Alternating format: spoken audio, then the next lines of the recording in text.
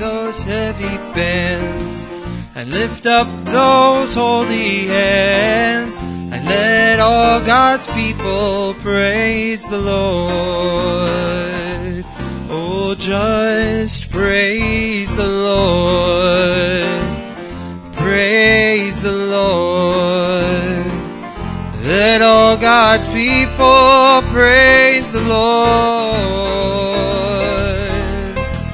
And shake off those heavy bands, lift up those holy hands. Let all God's people praise the Lord. One more time. Oh, just praise the Lord and praise the Lord. Let all God's people praise the Lord. Just shake off those heavy bands, lift up those holy hands. Let all God's people praise the Lord. And through it all,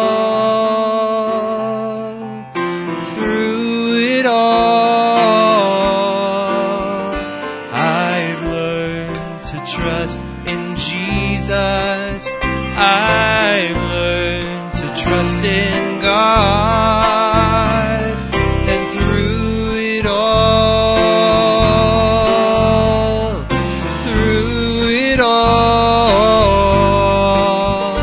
I've learned to depend upon His word. I've had many tears and sorrows. I've had questions for tomorrow. And many times I didn't know right from wrong. Oh, but in every situation, God gave me consolation. That trials only come to make me strong. So through it all,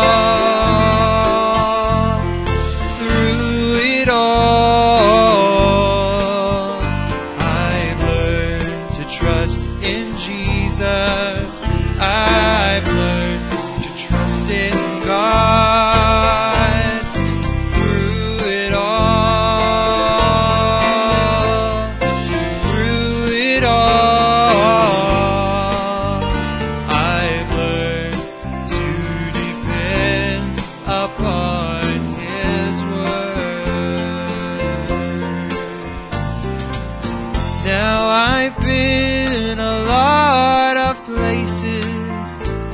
I've seen a lot of faces, but there were times I felt so all alone.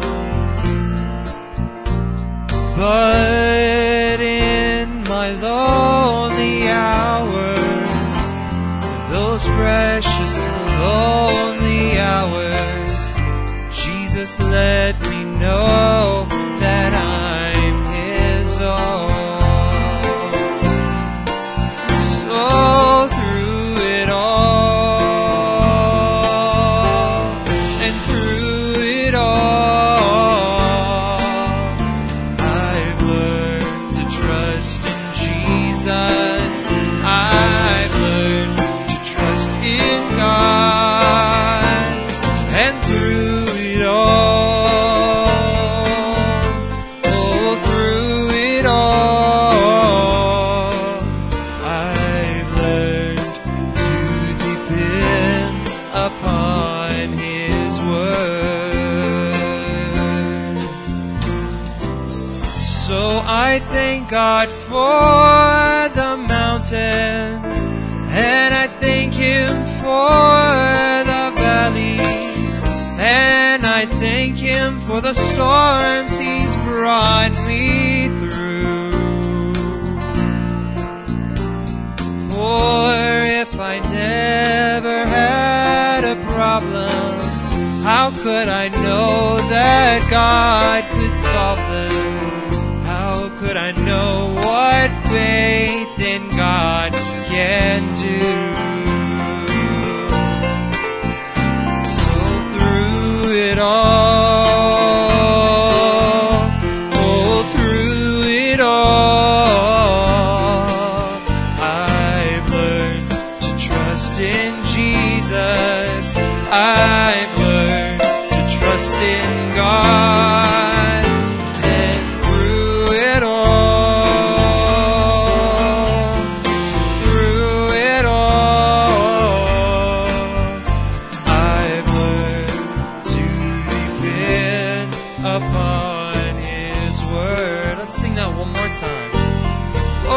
Now through it all, and through it all, I've learned to trust in Jesus. I've learned to trust in God, and through it all,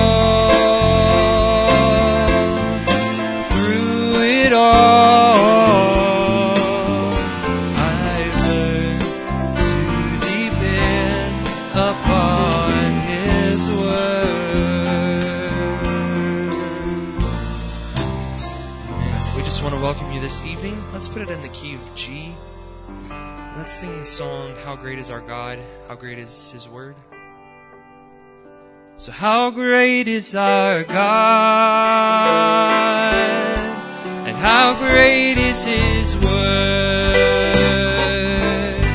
He's the greatest one that ever was heard. He rolled back the waters of the mighty Red Sea, and He said, I will lead you. Would you trust in me? So how great is our God? How great is His word? He's the greatest one that ever was heard. He rolled back the waters of the mighty Red Sea, and He said, I will lead you. Put your trust in me. One more time now. So how great is our God? How great is His word? He's the greatest one that ever was heard. He rolled back the waters of the mighty Red Sea, and He said, I will lead you. Put your trust in me. Let's sing that song, Since I Saw My Name. Same key, I think. Since I saw my name in the book of redemption, since I saw my name in the book, I have communion now with Christ my Redeemer. Oh, since I saw my name in the book, and since I saw my name in the book of redemption, since I saw my name in the book, I have communion now with Christ my Redeemer. Oh, since I saw my name in the book, and since I saw my name in the book of redemption, since I saw my name in the book, I have communion with Christ my Redeemer. Oh, since I saw my name in the book. One more time. And since I saw my name in the book of redemption, since I saw my name in the book, I have communion now with Christ my Redeemer. Oh, since I saw my name in the book. Man, let's put it in B flat.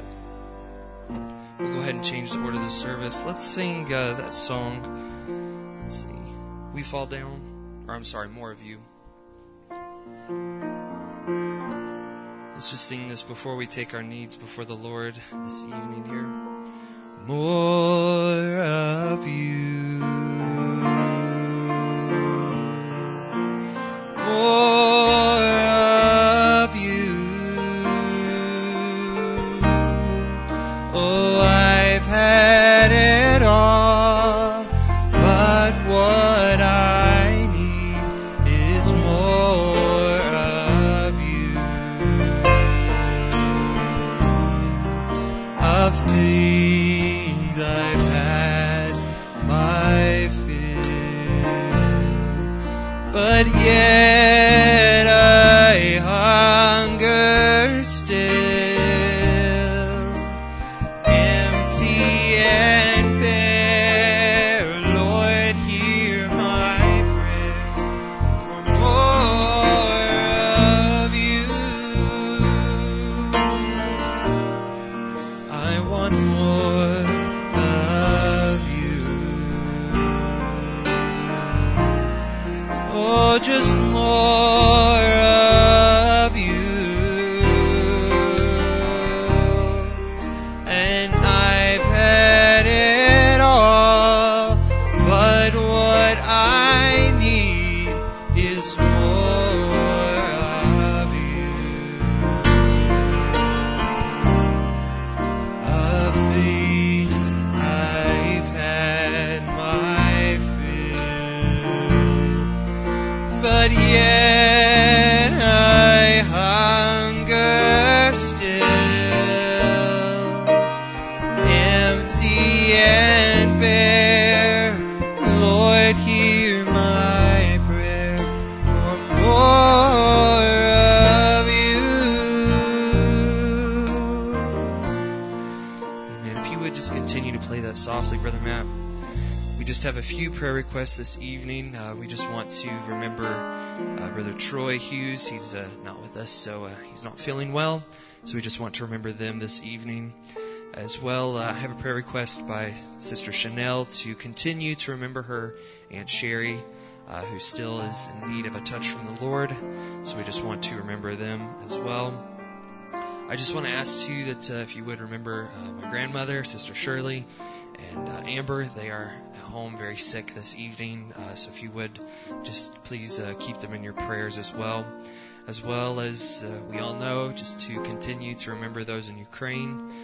We just want to keep them in prayer, and all those who are not with us this evening, just keep them in prayer as well. If I could have Brother Jaron come up and pray over these prayer requests real quick, and we'll change the order of the service after that.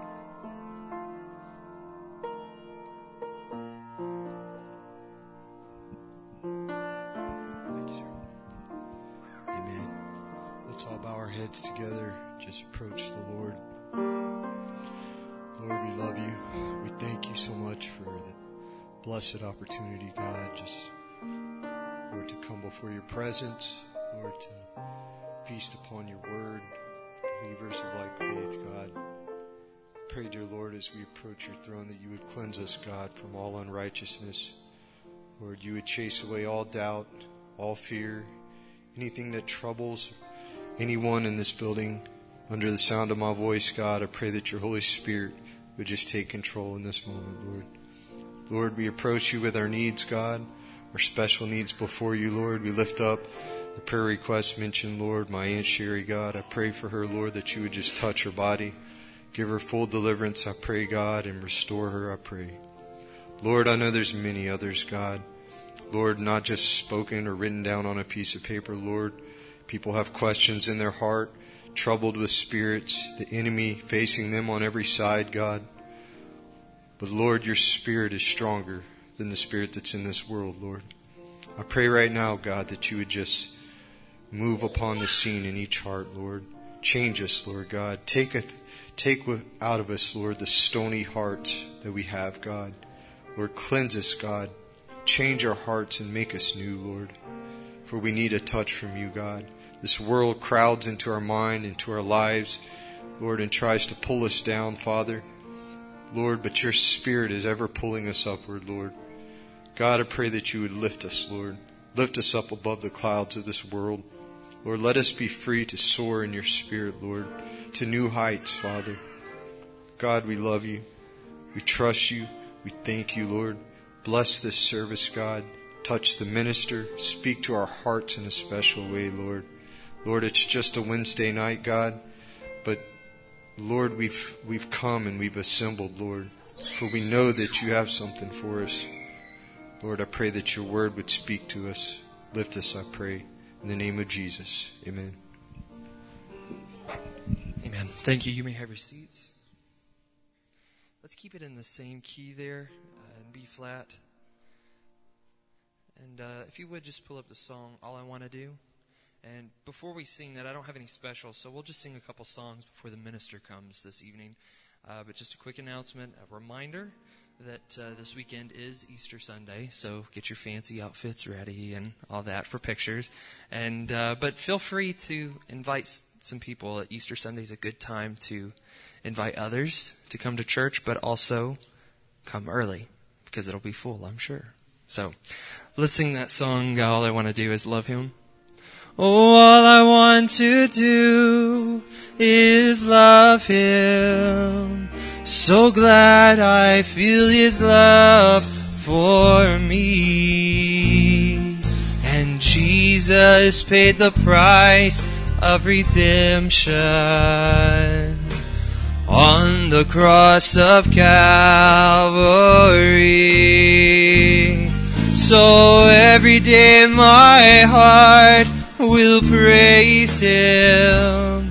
I know I'll never be the same. And all I want to do is love him, love his holy name. And all I want to do is love him. So glad I feel his love for me. And Jesus paid the price of redemption on the cross of Calvary.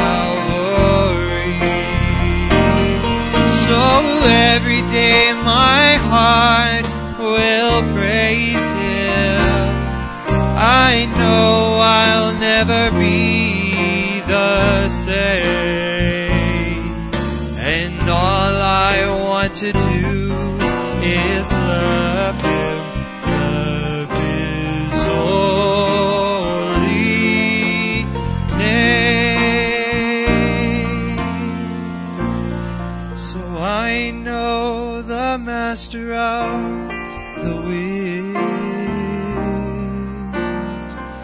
I know the maker of the rain, and he can calm the storms and make the sun to shine again. I know the master of the wind. Oh, now I know the master of the wind.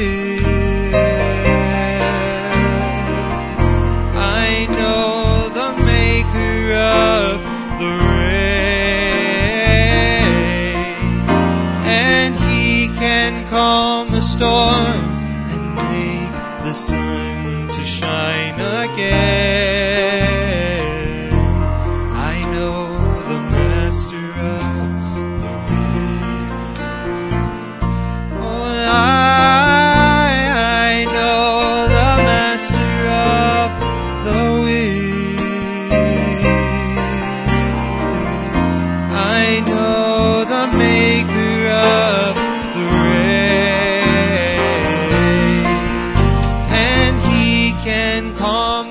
storms and make the sun to shine. Master of the way, for now we are standing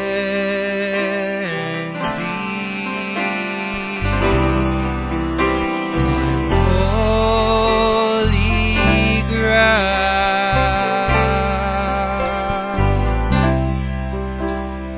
and I know that there are angels all around.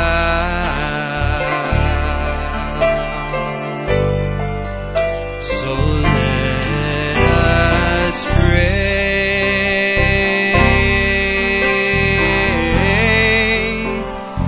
Jesus now,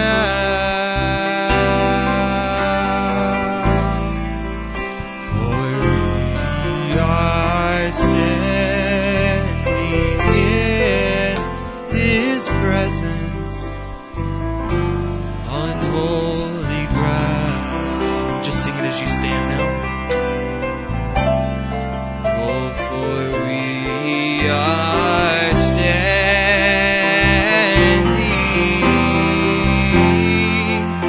on holy ground,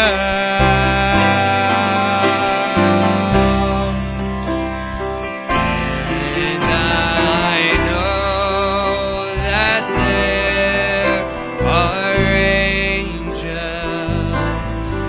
all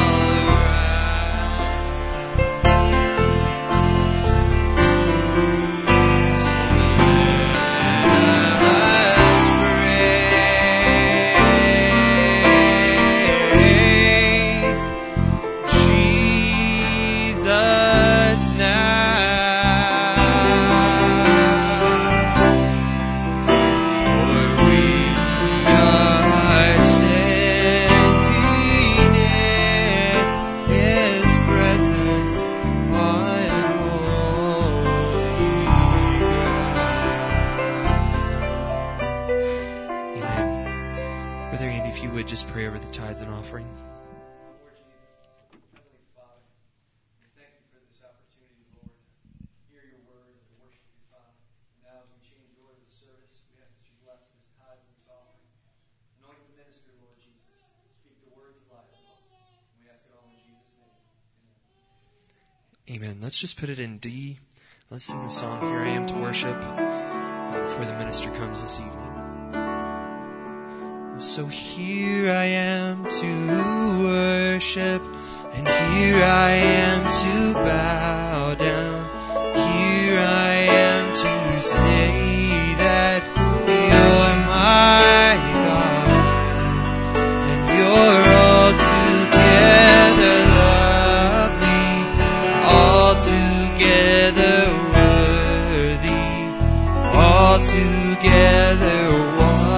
wonderful to me.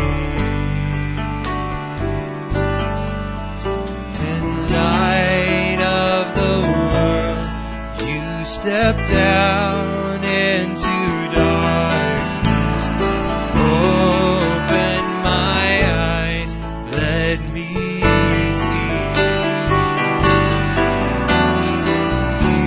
beauty that made this heart adore thee. Hope of a life spent with you. So here I am to worship, here I am to bow down, here I am to say that you're my God, and you're altogether lovely, altogether worthy, altogether wonderful to me. And King of all days, oh so highly exalted, glorious in heaven above. Humbly you came to the earth you created, all for love's sake became poor. So here I am to worship, here I am to bow down, here I am to say that you're my God. You're altogether lovely, altogether worthy, altogether wonderful to me. One more time now. Oh, here I am to worship, here I am to bow down, here I am to sing.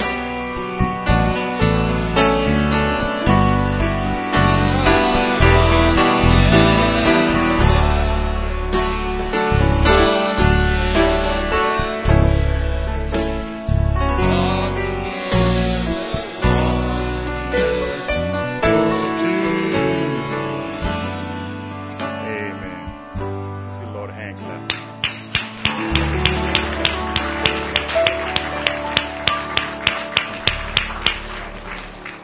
Amen. Praise the Lord. I appreciate the opportunity to be here. Appreciate seeing everybody here tonight. Amen. It's been a little while, but we certainly enjoy visiting whenever we have the opportunity. I always feel a warm welcome. I'm not going to prolong the time. I'm going to invite you while you're standing, if you have your Bibles, turn me to the book of Colossians chapter 1. Colossians chapter 1.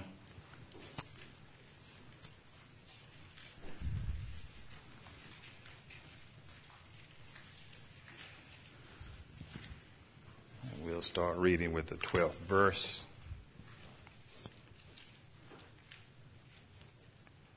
You know, whenever we gather together in His presence, particularly for the preaching of the Word, there's always an opportunity to receive something from Him.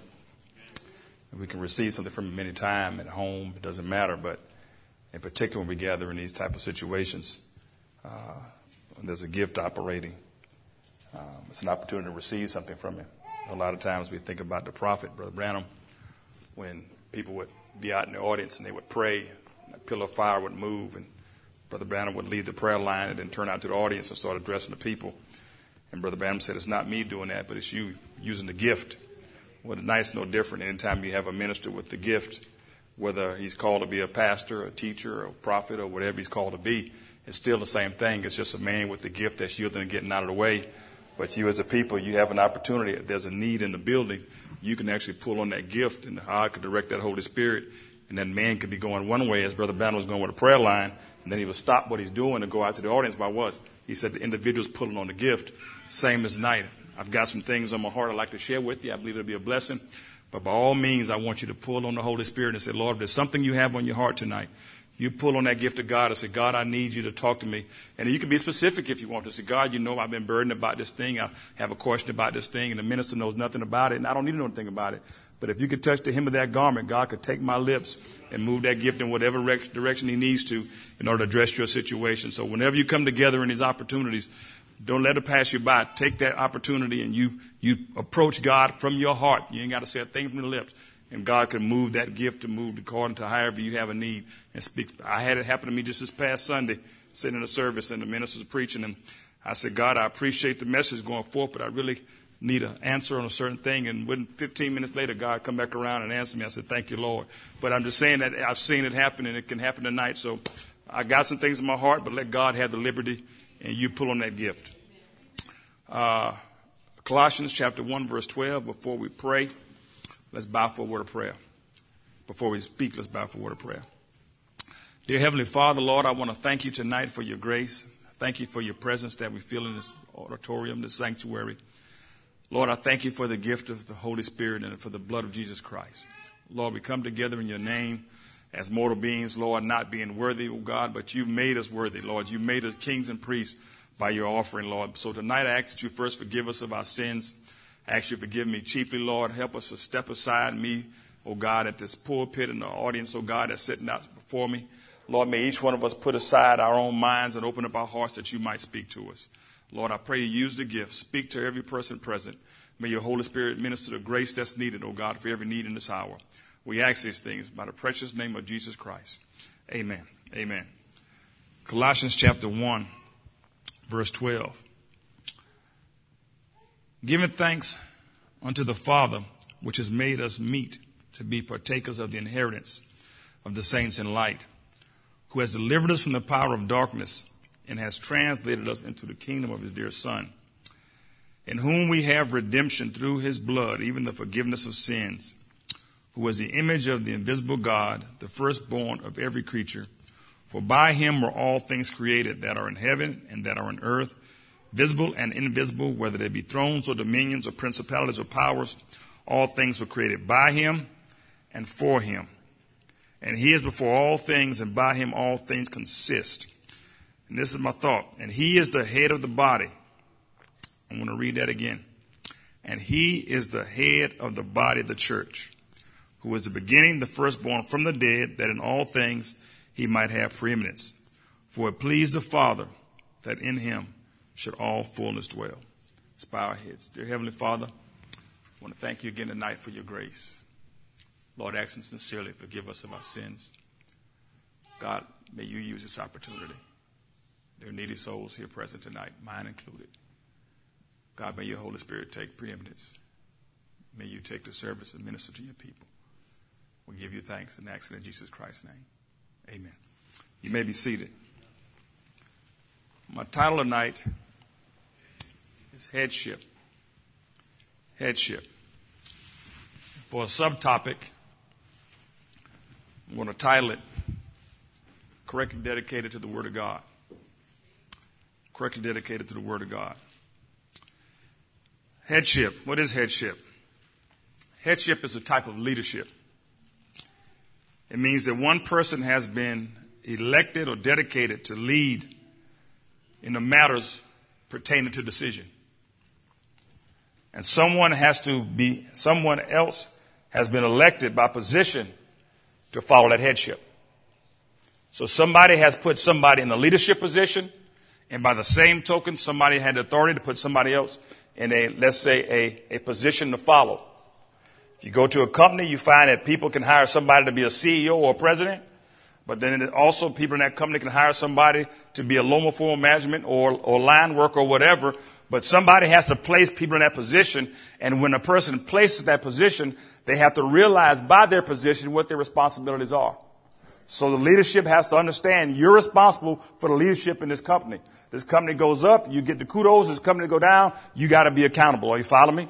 And then the people who are following that headship realizes that when the headship says this is going to be the new system of hours, you got to say, okay, if I'm going to be here in this company, I got to be willing to amend to those hours. Or these are going to be the certain way we're going to handle vacation, this we're going to handle pay, or whatever it might be. When that leadership makes that decision, then those that are behind that leadership, in order for the company to be successful, have to say, you know what? He was put in the leadership position, I'm put in the follow position. If the company is going to be successful, I've got to be willing to follow that leadership. Are you following me?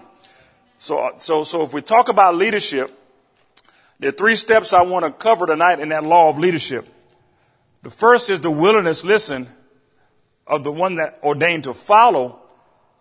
There has to be a willingness to follow another's leadership. And the Bible refers to that as obedience. We find that obedience is one of the key principles to headship. If you look at Colossians chapter 3, verse 18, it says, wives, listen, submit yourselves unto your own husbands as if it's fit in the Lord. So we find that one of the forms of headship we find in the Bible was that when Eve was separated from the Word and she fell and was deceived, the Bible said God turned her heart back to her husband. And Brother Branham said that's when God established headship of the man over the woman. He said prior to that, they were co-equal.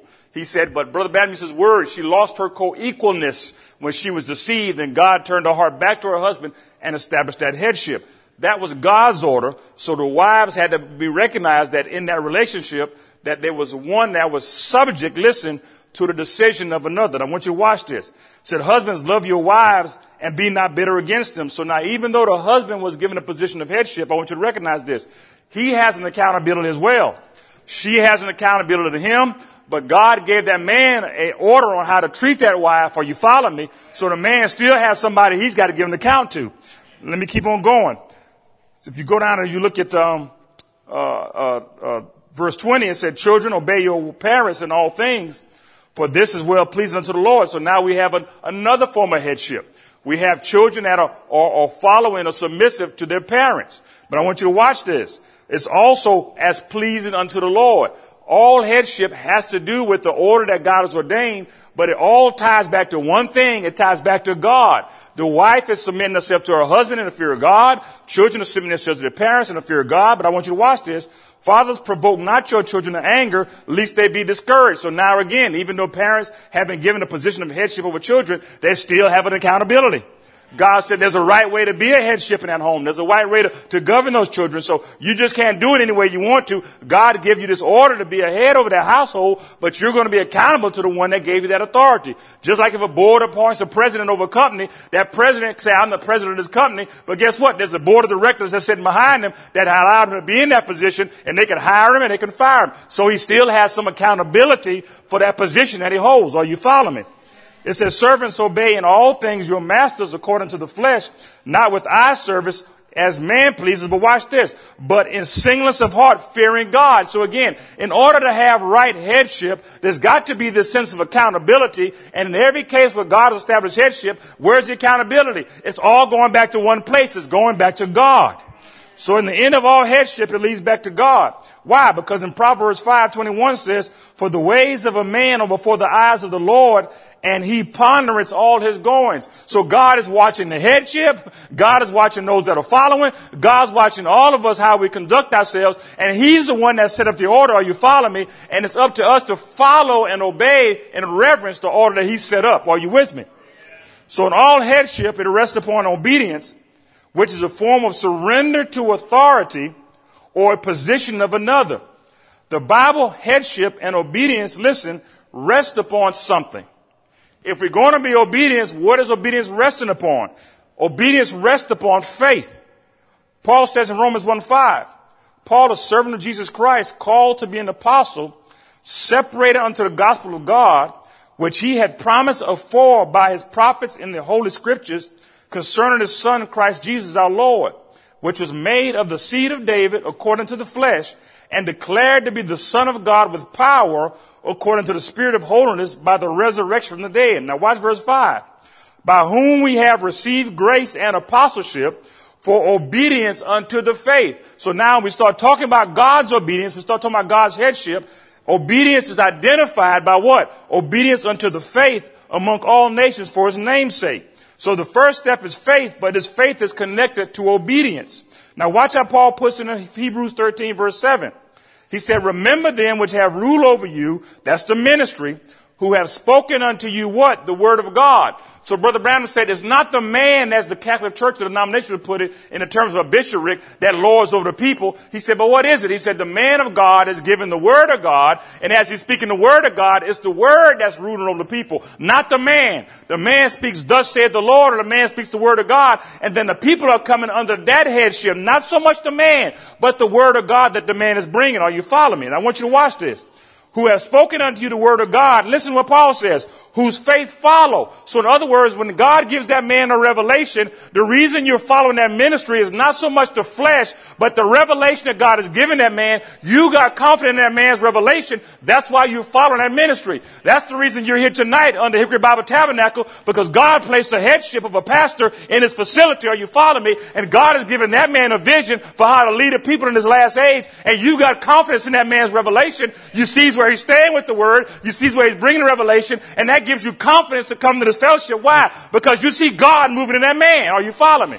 But now watch this. whose faith following considering the end of their conversation or their manner of life. Now watch how Paul puts this in 1 Corinthians chapter 11, verse 1. He said, be ye followers of me. Watch this, even as I am of Christ. So when Paul said follow me, he wasn't trying to get people after the flesh, or you follow me. But Paul had a revelation of the word for that age, and he said, follow me as I'm following something. I'm following the revelation of Christ. And if you believe that God is vindicating that revelation, that gives you confidence. I'm following that man. Why are we still under the ministry of Malachi 4? I've never met Brother Branham. I've never heard him preach in person, but I've seen the witnesses and I've heard the testimonies, and I believe God was with that man, and I believe he was with him in such a way that I'm willing to stake my life on the message he preached and give my life to it daily, believing what? That revelation he had is the revelation that Michael Holloway should follow. Are you following me? So I'm following the faith that that man had. No different than in the book of Genesis, when God had two young boys to come worship. One name was Cain, one name was Abel. And when both boys approached God according to their knowledge or their thinking, guess what God did? God vindicated Abel's revelation. And when Cain got destroyed, what did God tell Cain? Do as your brother did. In other words, you see where I vindicated. Follow his faith. Why? Because I'm moving along that revelation. So we ought to have obedience, but the obedience has to be under something. It's unto faith, and not just any faith. It's a faith that God is vindicating. Amen. Let me keep moving. Colossians chapter 3, verse 18. So I want you to watch this. Obedience to leadership is based upon the word, or I should say it like this. It's based upon faith, but it's based upon faith in the word. Remember Colossians 3:18. Wives, submit yourself unto your own husbands as it is fit in the Lord. So it doesn't mean following everything, because if he's doing something not right, God's not saying following everything, but you follow it as that man is leading by the word. That's how you follow that headship, or you follow me. Ephesians 6:1 says, children, obey your parents. How? In the Lord. Everything is tying back to the word. Why? Because God is the supreme headship. Let me keep going. So one step is obedience, and step 2 is what? Faith. And this step 3 is what? Something had to motivate obedience, faith. Well, what's motivating faith? Something has to be a motivating factor for faith to work properly. For godly faith to work properly, it must have a motive. And the motive, according to the scripture, must be love. Galatians chapter 5, verse 5 says, for we through the Spirit wait for the hope of righteousness by faith. For in Jesus Christ neither circumcision availeth anything, nor uncircumcision, but faith that worketh by what? Love. So in order for faith to really operate properly, there's got to be a motivation for your revelation. There's got to be something that grips that revelation, that makes it what it is and brings God on the scene. And the Bible says it's love. Why love? Because God is love.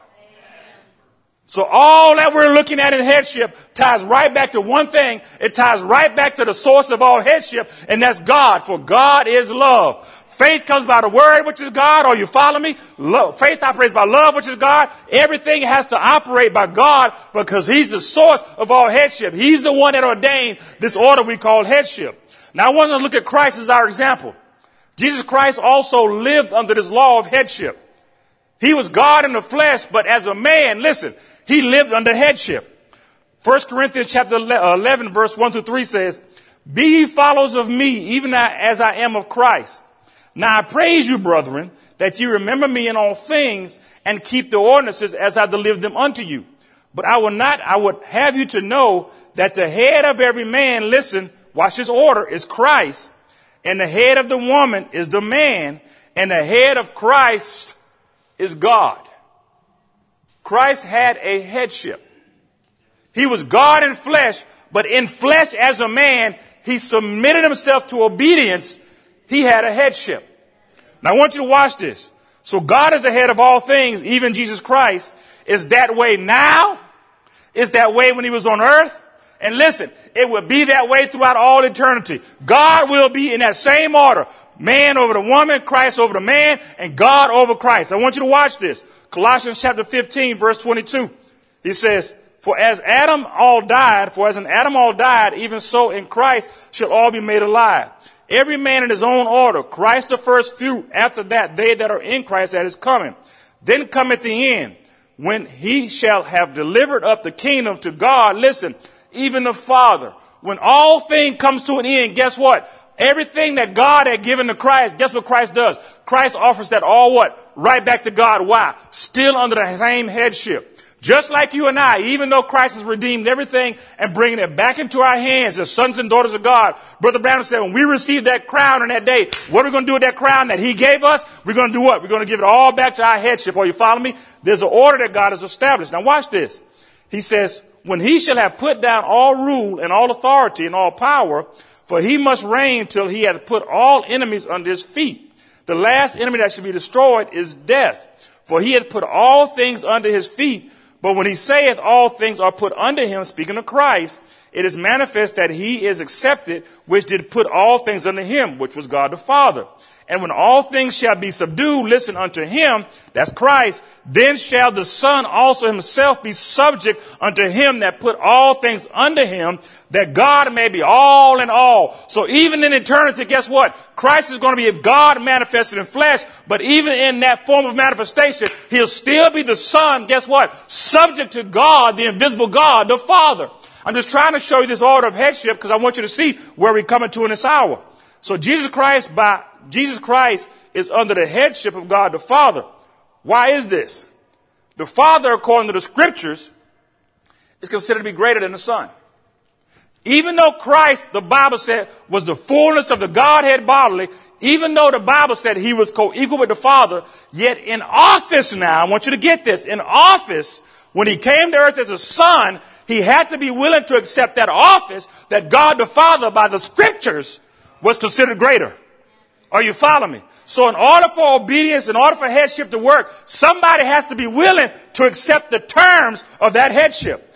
You can't get into take a man and a woman getting married. And the Bible has said the man will be the head of that household. A woman can't get into a relationship and say, well, I don't agree with his headship because I don't like the decisions he's making. That's a decision you got to make before you get into that relationship. You don't get into a job and say, I don't like the way that boss is leading. That's a decision you got to make before you accept that position. Once you're in that position, that's not the time to try to renegotiate. You have to understand there's an order, and there's an order for a reason. And as long as you follow that order, it avoids confusion and allows things to work a whole lot smoother. It wouldn't make any sense to come here and say, well, Brother Barry has service on Wednesday night. I think we should have a vote and try to move it to Thursday night. If God is leading him on Wednesday night, he's going that way for a reason. Are you following me? It's not for there to be dissent, but for people to recognize I've accepted the order of headship and I'm willing to follow what God has established. Amen. Now I want you to watch this. So the Father is considered greater than the Son, even though the Son was considered co-equal. Watch what it says in the book of St. John chapter 14. Ye have heard how I said unto you, I go away and come again unto you. That's Christ speaking. If ye love me, ye will rejoice because I say I go unto the Father. For the Father, listen, is greater than I. Now, one thing that made God greater, if we could look at it this way, is if they were co-equal, one thing that made him greater was when Christ came to earth as a man, the Bible's talked about how he emptied himself. When Christ came as a man, he didn't come to earth knowing all things as God omniscient. He actually came to earth as a man and actually became subject to an earthly mother and father. I want you to follow this.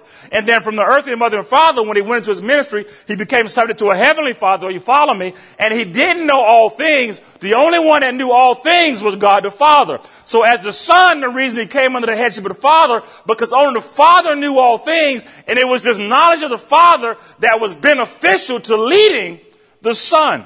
That's why you children, a lot of times you might look at certain things and say, well, I see things a certain way and I think it ought to be like this. But I'm going to tell you from experience, there's many things that you might think you know that mom and dad, by life's experience and by spiritual experience, they will see things in life that you hadn't come to understand it yet. And it would do you well to give heed to what they're saying because there's a wisdom of their knowledge that you hadn't attained to yet. So even though Christ was God Almighty in the flesh, he had emptied himself of that omniscience of knowing all things, and he depended upon the leadership of God the Father. Watch this in the scripture. If you look at St. Mark chapter 13, verse 28, Jesus Christ says, now learn the parable of the fig tree. When she putteth forth her branches yet tender, and putteth forth leaves, ye know that summer is near. So ye in like manner, when ye shall see these things come to pass, know ye that it is nigh, even at the doors. Verily I say unto you, that this generation shall not pass until all these things be done. Heaven and earth shall pass away, but my word shall not pass away. What was he talking about? He was talking about the end time. He was talking about things that was coming. He was talking about a second coming. But watch this. he didn't even know the day of an hour of his own second coming. God alone held that mystery. So as a son, he didn't know all things, but the Father did. And he, knowing this, trusted the leadership of the Father, even when, listen, it didn't necessarily make sense to the Son. I want you to get this now. Even when it didn't make sense to the Son, he knew that the Father's wisdom could not be passed because God knew all things. So when the Son had one thought and the Father had another, the Son always followed the leadership of the Father. Watch what he says. But of that day and that hour knoweth no man, not the angels which are in heaven, neither the Son, that's speaking of himself, but the Father. So when it came to his own second coming, he said, I myself don't even notice at this time. But in the hour when it's needed, God's going to reveal it to me, and then I can reveal it to you. Are you following me? So there was an order for this. Why? Because the headship is where decisions are made, and Christ subjected himself to that headship because he knew that the wisdom of the Father was greater than all man. Now let me keep going. So the Son lives by the faith of his headship. If you look at John chapter 5, verse 30, Jesus Christ said, I can of my own self do nothing, but as I hear, I judge. He waited on the leadership of the Father. Are you following me? That's what made the headship work. There was one that was willing to accept leadership, and there was one that was willing to be subordinate or to follow leadership. And my judgment is just because I seek not my own will, now watch this, but the will of the Father which has sent me. So as a man, he learned obedience, and he learned it under headship, or how to be led by the Father by his Spirit. And that's the way it is with all headship. Somebody has to lead, and somebody has to follow. Now I want you to watch this next point. It does not mean, listen, that two people always have the same thought and will see eye to eye on every matter. If you're always going to see eye to eye on every matter, they don't need for a headship. But the reason for headship is because guess what? You ain't going to always see eye to eye. It doesn't mean that the person that's not the headship don't have a right to ask questions. It don't mean that the person not the headship don't have the right to say, I have a thought on the matter. But what it means is that when those thoughts cannot agree, I want you to catch this. When they cannot agree, somebody has to be the tiebreaker. Somebody has to be in the position to say when there doesn't seem to be an agreement, somebody has to say, because of position, I've been given the authority of headship, and I'm going to lead in this matter. And then the other person say, because I've accepted headship, I'm willing to follow that leadership. Are you following me? Now, I want you to watch this. So the purpose is to avoid the confusion. Let me give you an example Brother Branham gave concerning a woman. And I'm sure you're all familiar with the testimony, but I want to read it to you. It's a long testimony, but bear with me. Brother Branham said, many of you old timers here remember when Bonhoeffer had there on the corner, it's called Brown Derby now, I believe it is. So hanging around down there, and the first thing you know, one night come up a question about the church and about Christians. One of the old drunks sitting and said there ain't no such a thing as Christians anymore. And there is no such a thing. All this bunch of hypocrites said, you see them out there smoking and drinking, going and doing the same things that we do, said they call themselves Christians. He said, there is no such a thing. So here this man was at a bar that was back then in that day called Bonhoeffer's, and he was simply saying this, I don't believe there's no such thing as Christians. He said, because I don't see the testimony of a Christian life anymore. A life that's so dedicated to the headship of Christ that Christ can be made, listen, that Christ can be made manifest by leading that individual. And by his leadership, he was able to manifest that Jesus Christ is the same yesterday, today, and forever. The same thing is true of Christ. Even though that Christ was not the only preacher in his day, are you following me? There were other priests, but yet Christ was so under leadership of the headship that God could use him and vindicate that the promise and power of God was just as real in his age as it was in the days of Elijah, as it was in the days of Moses. Why was it? Because God had a man he could put his hands on that was coming under that headship, and God could use that man to vindicate his word. Now watch this. These men said, I don't believe there's no Christians. Why? Because they hadn't seen the testimony of a life that was so living under that headship of Christ that it manifested itself to that generation. But watch what this man says. He says, look at these men over here that call themselves Christians. And they do the same things we do. He said, this one drunk raised up and said, just a minute. There is one that I know about. So there was a man here in this dispute about these drunken men and saying, yeah, there's no such thing in Christianity. And yeah, I think they're all hypocrites. And yeah, they don't live no different than we do. There was one man that rose up in a group and said, wait a minute, boys. I know one. They said, who is it? He said, it's my wife. Can you picture that? A man at a saloon, half drunk, and standing up giving testimony. My wife's a real Christian.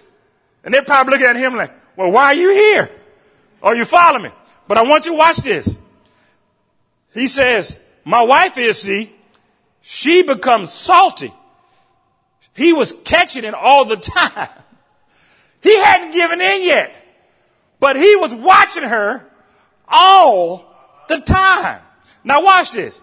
He said, I bet if she was put to the squeeze, that's what the other man says. I bet if she was put to the squeeze, he said, no, the husband says, she'll still be a Christian. I'll prove it to you. Said, I'll tell you what we'll do.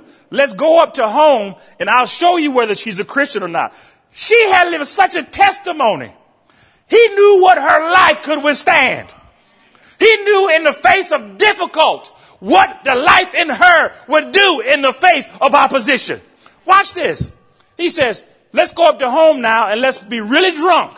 We're going to act like we're really drunk. Knock on the door, come in staggering over everything while the chair's sitting around like this way. So these men come into the house and they were all acting like real drunk men. I don't know if y'all ever seen a drunk man, but I know what a drunk man looked like. I grew up in the house with a drunk man. And when they come in sometime and they're staggering and they're bumping into things and knocking things out of position. So this lady had a house all prettied up like ladies like. And here come these drunk men walking in her house and they're just knocking around this pretty house that she's wasted her time, not wasted her time, but took her time to put in order. Now they're bumping things. Are you following me? But I want you to watch this. Staggering over everything. Why? The chair sitting around this way and everything. And she listened. And she set them all a chair as his guests, you know, and tried to make them feel just as welcome as could be. She didn't come in and say, these men messing my house up. They come in acting like a bunch of drunk men and smelling like drunk men because they just left the bar. But I want you to get this. Brother Banner said that life of Christ in her tried to make them feel just as welcome as they could be. Now I want you to watch this testimony. And so she went out and fixed some and said, and he said, the husband said, we want some ham and eggs. He know they had it. So they fixed the ham and eggs and he got there at the table. He looked at them like that, picked up his plate, slammed the stuff on the floor, said, you know I don't like my eggs like that. Come on, boys, let's get out of here anyhow. Like that. And then they went out and sat down like that, you know, and she come out, she said, dear, I'm sorry I didn't get them fixed. I'll fix some more for you. Now, first they come in knocking the furniture around, bumping the little display on her coffee table. Now she took about half hour, 45 minutes to make them some ham and eggs. These drunk men sitting around her kitchen table. And when she put the food on the table, instead of her husband saying thank you, he picks the food up, throws it on the floor and said, boys, let's get out of here. And you'd have thought she said, I'm glad they're getting out of my house. But I want you to watch headship. Headship has to work by faith, and faith has to work by what? Love. Even though they weren't treating her right, even though her husband wasn't treating her right, she still recognized that by God's divine order, who was the head of that home? He was. And as the wife, she wanted to make him feel welcome with his drunken friends in his own home. Are you following me? But now watch this. She said, I'll fix some more for you. He said, oh, nonsense. He said, you know I didn't like him that way to start with. Just carrying on like that. Trying deliberately to give her every occasion to break down and show that maybe there's a little anger down there. Or maybe there's a little resentment down there. Or maybe there's a little bit, well, I don't have to follow you no way. He was giving them he was doing it for their sake because he knew how he had been in the past. And he had seen how she had received him in the past. So he knew what was in that woman. And he wanted his friends to see it. But let me keep going. They went out there and sat down and acted like they was drunk. They heard her in there kind of sobbing to herself, singing in a real low voice. Must Jesus bear the cross alone and all the world go free? There's a cross for everyone. There's a cross for me. This consecrated cross I bear, till death shall set me free. She was sobbing. She wasn't rejoicing that they were gone. She wasn't saying, I'm glad that trash is out of my house. She actually, first of all, wanted to serve them because she was serving them as unto the Lord. If he's my headship, I want to serve him even in his decrepit condition. I want to serve him as I'm serving Christ. Are you following me? The Lord. That was really in her heart. So here she is sobbing. One, her service wasn't received when she really wanted to make him happy with a meal. She wouldn't have been a hypocrite. And two, she was tired of seeing her husband in that condition, and she really wanted to live a life that'll get him saved. You see, headship. It doesn't mean she had to agree with him, but she had to accept the order that God had established. If you can't respect a man, respect the office. Are you following me? Let me keep going. So one drunk looked at the other one, said, she's a Christian. She's got it. Here's this woman demonstrating obedience to headship, even when headship was all out of order. And what is it doing? It's testifying of her faith in the word. And what held that faith? It was the love of her husband and the love of God. If she had loved God only and resented her husband, it would not have worked. But because she loved God and she loved her husband, that made her revelation work. Watch this. And that little woman led her husband plus these others to Christ that night. See, why? Just be real sweet. Just remember, he knows all about it. Now watch this woman. She wasn't just acting out a part because somebody gave her a scripture or gave her a quote. There was something in her heart that really loved God and loved his word that made her want to do it. And because it was done with that kind of faith, with that kind of love, it was salty and it had the right effect when it made contact. Watch what she did that night. She fulfilled the word of God by obedience, by revelation, and by love coming together under headship. She fulfilled the word of God. 1 Peter chapter 3 verse 1. Likewise, ye wives, be in subjection to your own what? Husbands, that if any obey not the word. Oh, wait a minute. Obey him if he's a Christian. Obey him if he brings you candy and flowers every Friday when he gets off work. Obey him because he says, honey, I love you all the time. And you like the sound of that voice. Obey him because the word said so.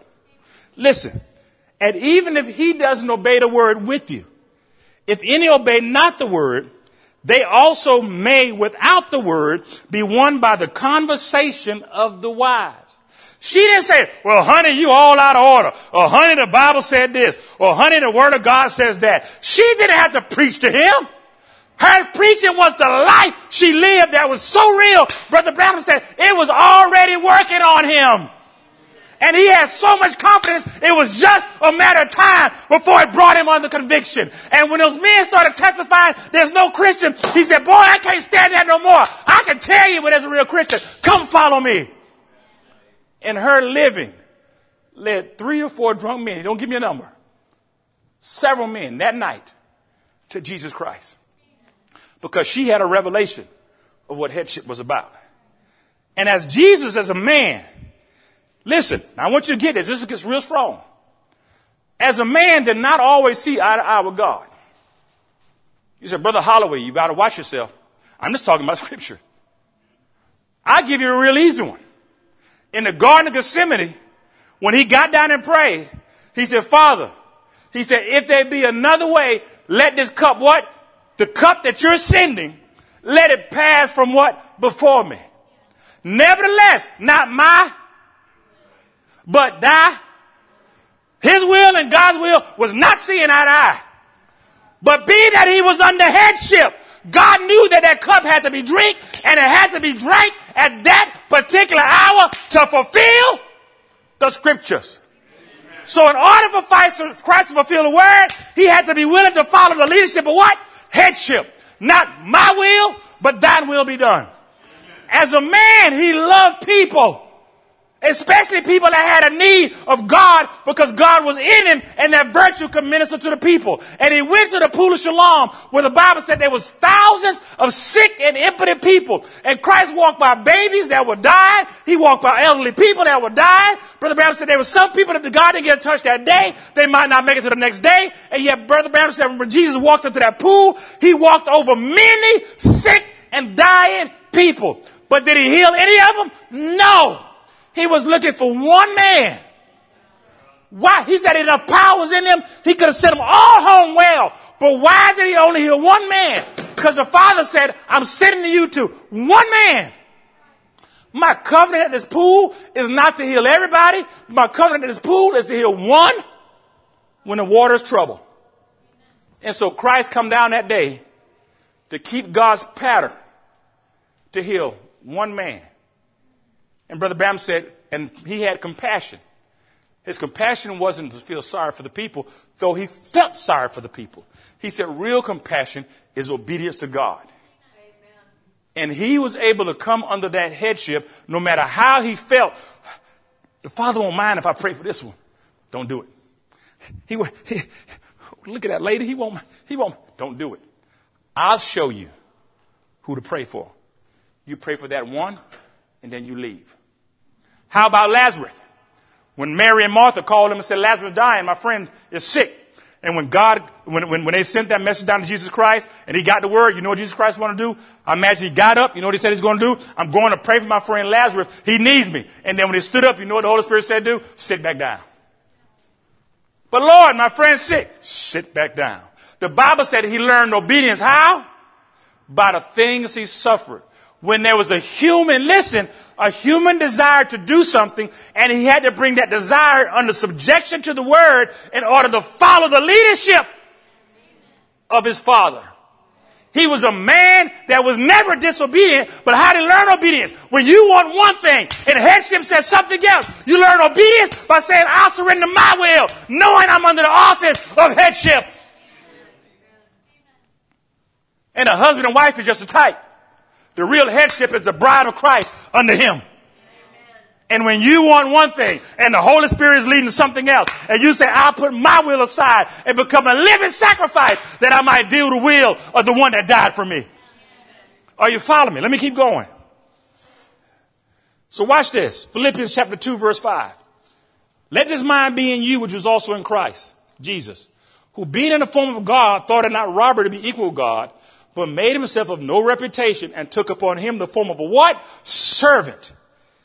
Not that he was a servant in that sense, but the form of a servant as a man, he became obedient unto the Spirit that was leading him in all things. I want you to watch this. And was made in the likeness of man, and being found in the fashion as a man, he humbled himself. You see, in order for there to be headship, somebody has to be humble enough to say, I'm willing to be led. Humble enough to say, I don't know all things. And humble enough to say, even when I disagree, because of position, not because I know, you actually sometimes might know more. There could be that occasion where the one that's in the following position might actually know more. But if the headship says different, the order of headship says they're leading. Are you following me? Let me keep going. And being found in fashion as a man, he humbled himself and became obedient unto death, even the death of the cross. Because the Father said, that's the reason I sent you there. At times he had one desire and the Father had another. But headship requires obedience in order to work. Now let's look at this obedience for a few minutes.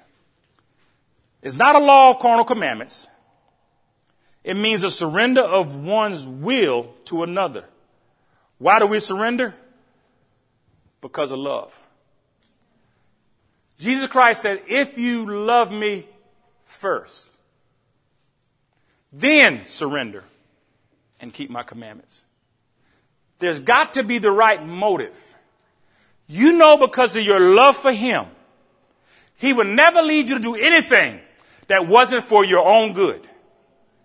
He's the one that has the wisdom. He's the one that has the knowledge now of the Spirit that he's got from the Father and now pouring down into us. And it's by that knowledge of the Word, he's able to lead and guide us into all truth. Are you following me? It's his wisdom that we're to follow. He's the head of the body, the what? Church. And the body becomes subject to whatever the head is leading her to do. And if we're going to question the headship, then there's a disconnect in the body. Are you following me? Let me keep going. Now watch what motivated Christ. In the message conferences, Brother Branham said, in the message conference with God, there come a time where the Spirit was leading the lamb. The dove, there had to be a conference between the lamb and the dove, and they formed a place to set it. After the supper that night, they crossed over a little brook, Cedron, or somewhere, and went across the brook and went into a garden called Gethsemane. They had to have a conference. God and Christ had to talk it over. The headship and the son had to have a discussion. Watch this. The lamb and the dove had to sit together. It was a dove that had to talk to the lamb, and it was the lamb's death. Now then, they sat by this rock, and all the angels came around from heaven to listen to this conference. Oh, wow. He said, there was Gabriel, Michael, Wormwood, all thousands of them sitting around the rock. He said to his disciples, wearied.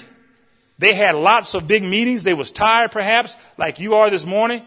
But he said, will you just watch with me for an hour? For I've got to go yonder and have a conference. I have to go alone. And when the conference was set, the lamb, young and beautiful life, never a life like that.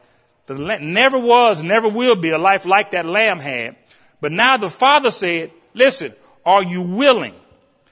Watch the question. Christ asked the question, is there another way? He was not out of order asking the question. That doesn't mean he's being disobedient to headship. Asking a question for a child asks a parent, well, mama, should I do it this way? You say do it this way. Why am I doing it? That's not out of order. They're trying to understand. The out of order comes that when the answer comes back and you still say, I don't want to do it. That's when you got a problem. Christ was not out of order asking a question. But when the Father gave the answer, immediately understanding headship, he said, not my will. I've got your answer. That will be done. Now watch this. Never was, never will be a life like that lamb had. Now the Father said, are you willing? Is your love for your brethren great enough? Christ had the revelation it was time for the sacrifice. He had the revelation it was time for Calvary. But what put him with that revelation? What motivated him to walk through with that revelation? The Father asked him one question. Not do you believe it's time? You met Moses and Elijah. They already told you it's time. You came off the mountain looking towards Jerusalem because you knew it was the hour. But what made him go through with what he had to do? Love. Some of you here tonight have been sick, and God healed your body. Why did he take those stripes? Love. He saw your sickness coming. God said, will you take it for them? As a man, you don't want to go through it. I understand that. But will you take it for their sake? All of us were born in sin. No hope in all, except there was a Redeemer. Are you willing for their sake to become their Redeemer? Yes, Lord. Why? Because he looked forward to the day where you and he are going to sit down somewhere in eternity and have fellowship with that body. He can show you those hands that were scarred for you. That side that was scarred for me. Are you following me? Let me keep going. Are you willing? Is your love for your brethren great enough? Is your love for that sinful, stinking world that you were born into? Do you love them enough to forfeit your life? Do you love them enough to take their place, to bear their sins? The hardest, crucial death. There could be nothing die that kind of death but him. Love brought obedience to his revelation. Love brought obedience to his headship. What do we need tonight? I believe the bride of Jesus Christ needs one thing, probably more than anything else. Love. A love for God, a love for fellow man, a love to put yourself aside, skip a meal, to bring this body into subjection. Not by a carnal commandment, because the love says, I need to consecrate myself. Listen, for their sake. Not for your sake. Now I'm going to close. I want you to catch this thought. Love does it not for what they're going to get. Love does it for what the other person is going to get. And love does it not asking nothing in return. I'm not asking for your accolades. I'm not asking for your pat on the back. I'm not giving you a debt that you got to pay back. I'm doing it because I love you. And I'm giving up my rights that I have in order that you might be blessed by my sacrifice. The Bible said God so loved the world. Brother Branham said when God saw us down here in our sins, he said, what was it? His love for you projected Jesus Christ. He said, I can't let them go. I've got to come down and do something, which means I've got to die for them myself. He said he wasn't sending another person. Then that wouldn't be the same thing to say you go die for somebody else's sin. He said God came himself and died for us. Why? His love constrained him to do what he did for you and I. His revelation of your need projected a love for you and I. Now our revelation of him, is it real enough to bring a life under obedience? Not a law. Catch this now. Law works by fear. If I don't do it, he gonna get me. No, I'm not talking about that. If I don't do it, I'm gonna lose. I'm not talking about that. I'm talking about a love that says he's already given me eternal life. Then why are you sacrificing? Because he wants me to. Sometimes a man will go to work and work an extra job or extra hours when his body says sit down. But his love says, I got a family that needs me. I'm not doing it for myself. The love for that family has me doing this. Sometimes, like Brother Branham said, his mother, when there wasn't enough food to feed the whole household, she would go days without eating to make sure she had enough for the kids that were sitting around the table. She had just as much right to take a bite of that bread, but she would skip it to make sure they had what they need. Are you following me? Love constrains a person. Paul said, we go out and witness. Why? The love of Christ constrains us. The same way he saw your need, you see somebody else's need. And something in you says, I can't hold back. Love says, I've got to do this. Are you following me? When our faith to this word, I believe God gave us the greatest message he could give us at any time. We've got the opening of the full word. But what does that faith need now? It needs somebody that's willing to come obedience to it. But what's going to bring that right kind of obedience? Not fear. Not somebody legislating and saying, you got to do this, you got to do it that way. Well, if I don't do it, they're going to look at me funny at church. If I don't do it, Brother Barry's going to preach on me. No. I'm going to do it because something in my heart's constraining me. The one that's watching all things. Listen, I want him to be happy. I closed my pad, but can I read one more quote to you?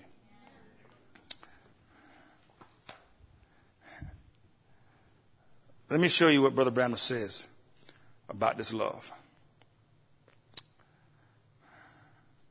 And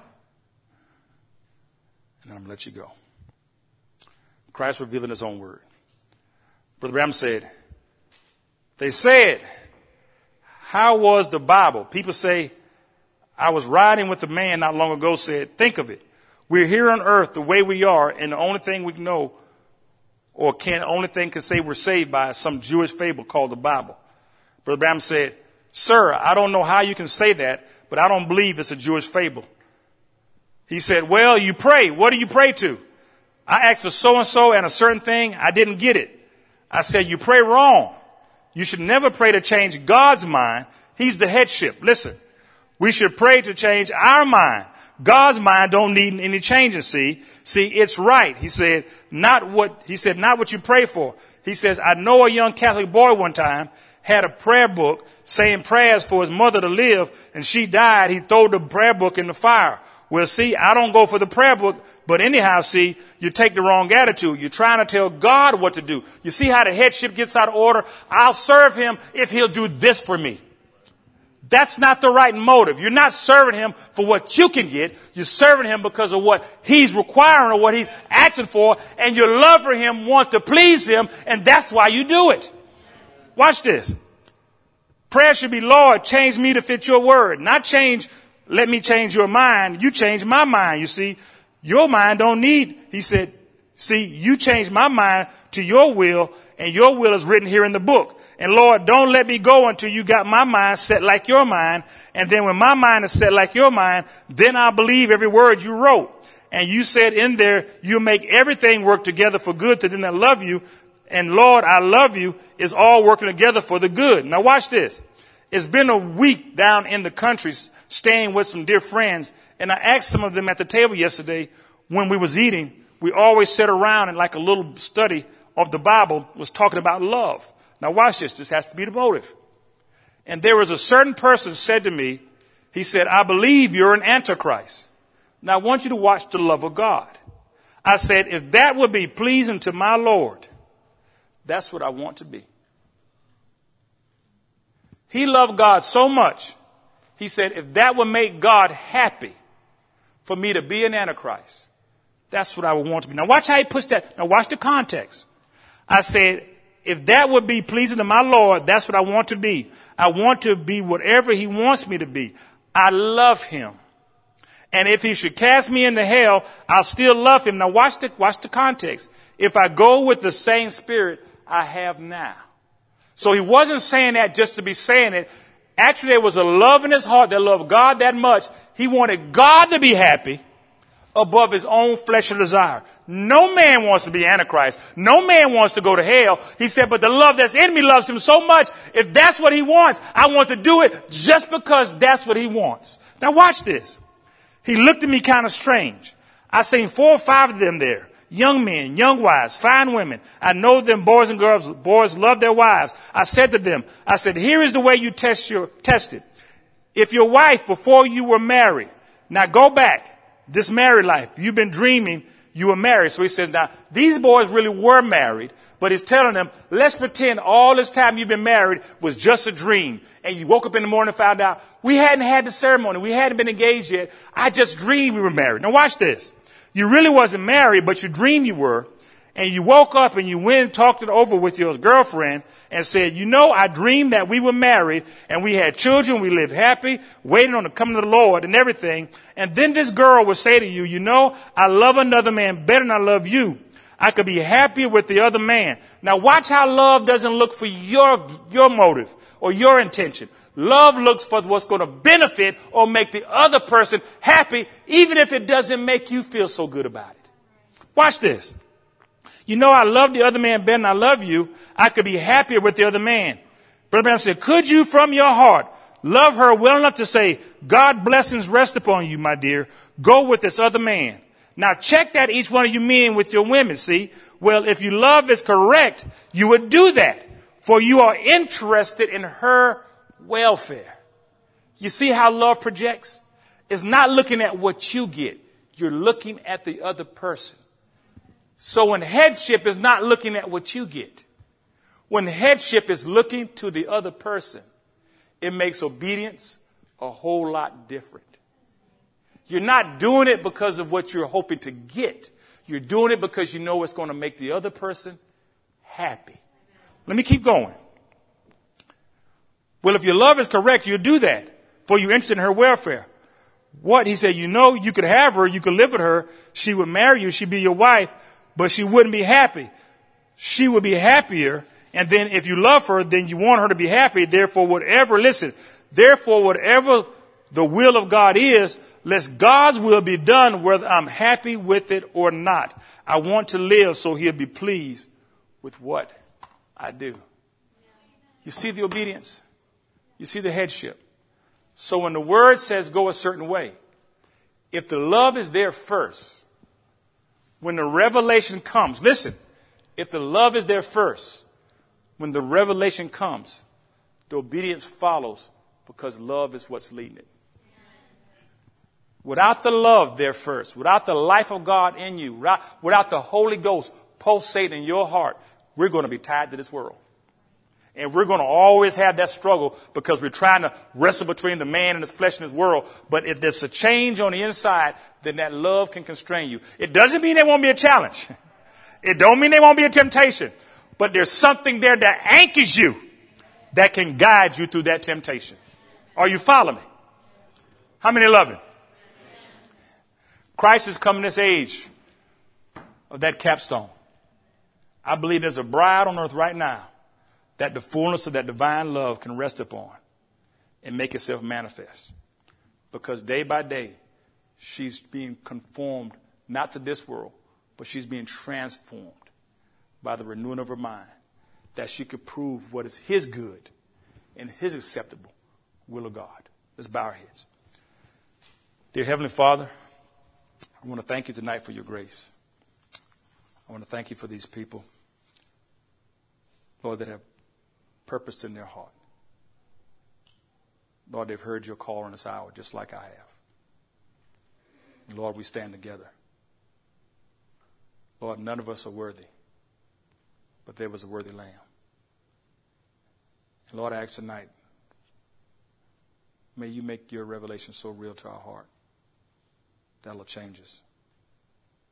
It'll change us from what we were born into this world to a new creature in Christ. A creature so changed by your word, by your faith, that it creates a love in our heart that passes all understanding. God bless everyone on the sound of my voice. May you touch their hearts tonight. May they leave here not with the same mind, but even more dedicated to your word. Not by a carnal commandment, but by your love living in them. The same love that constrained you to come to earth. Now that same love is in them, constraining them, Lord, as we desire to go back to heaven from whence we came. Lord, bless this church. Bless his ministry. Bless his pastor in his absence. Lord, may we continue to follow your leadership. Lord, for you'll never lead us the wrong way. Granted by your grace. In Jesus Christ's name. Amen. Amen. God bless you. Musicians will come. How many love him? Amen.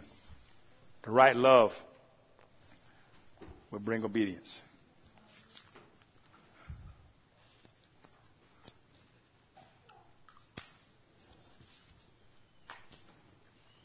God bless you.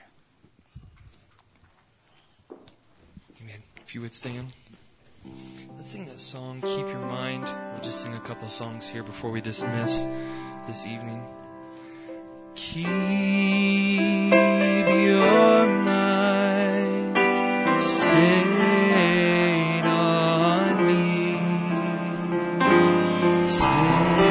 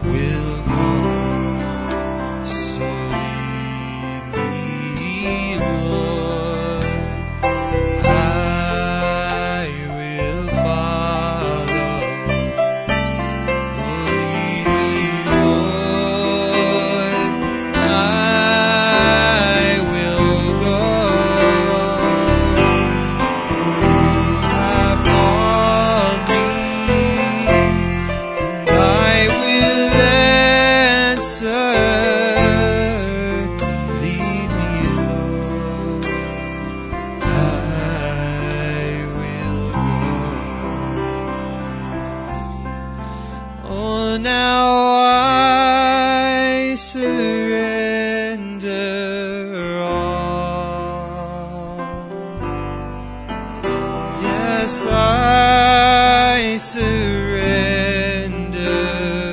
all.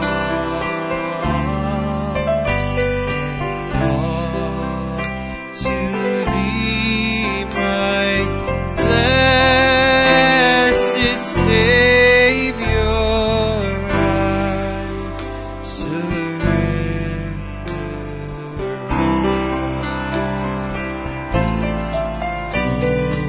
all. To Jesus I surrender all. To Him I freely give. I will ever love and trust Him in His presence daily. And I surrender all. Oh, I surrender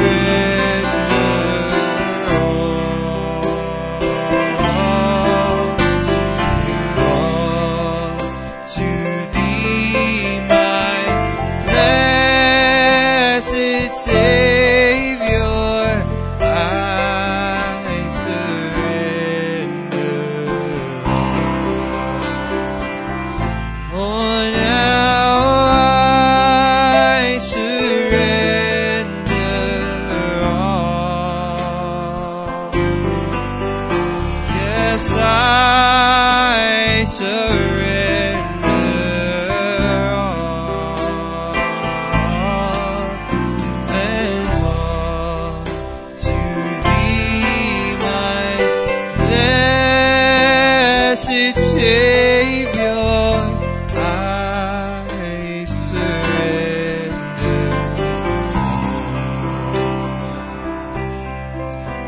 And all I want to do is love Him. So glad I feel His love for me.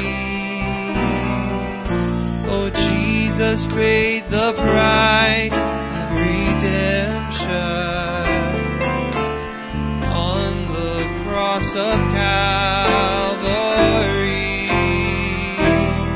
So every day my heart will praise Him.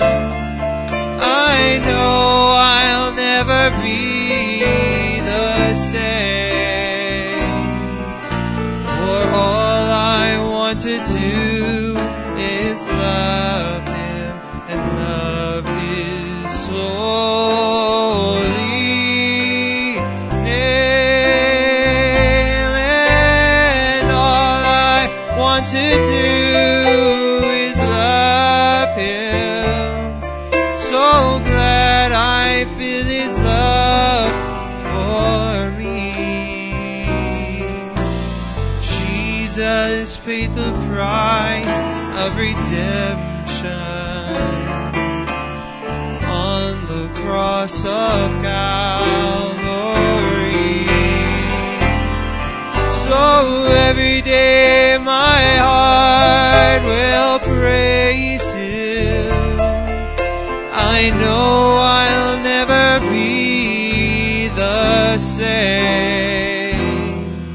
And all I want to do is love Him, love His holy name. Amen. Let's put it in the key of F. And we'll just sing this as you're dismissed this evening. Just remember all the prayer requests we had and those who are not with us. And just remember each other in prayer. And we will see you on Sunday. Let's sing that song, Be It Unto Me. So be it unto me according to your word, according to your promises. I can stand secure. upon my heart the truth that sets me free, according to your word, O Lord, be it unto me. Oh, be it unto me, according to your word, according to your promises, I can stand secure. So carve upon my heart the truth that sets me free, according to your word, O Lord, be it unto me. So be it unto me, according to your word, according to your promises, I can stand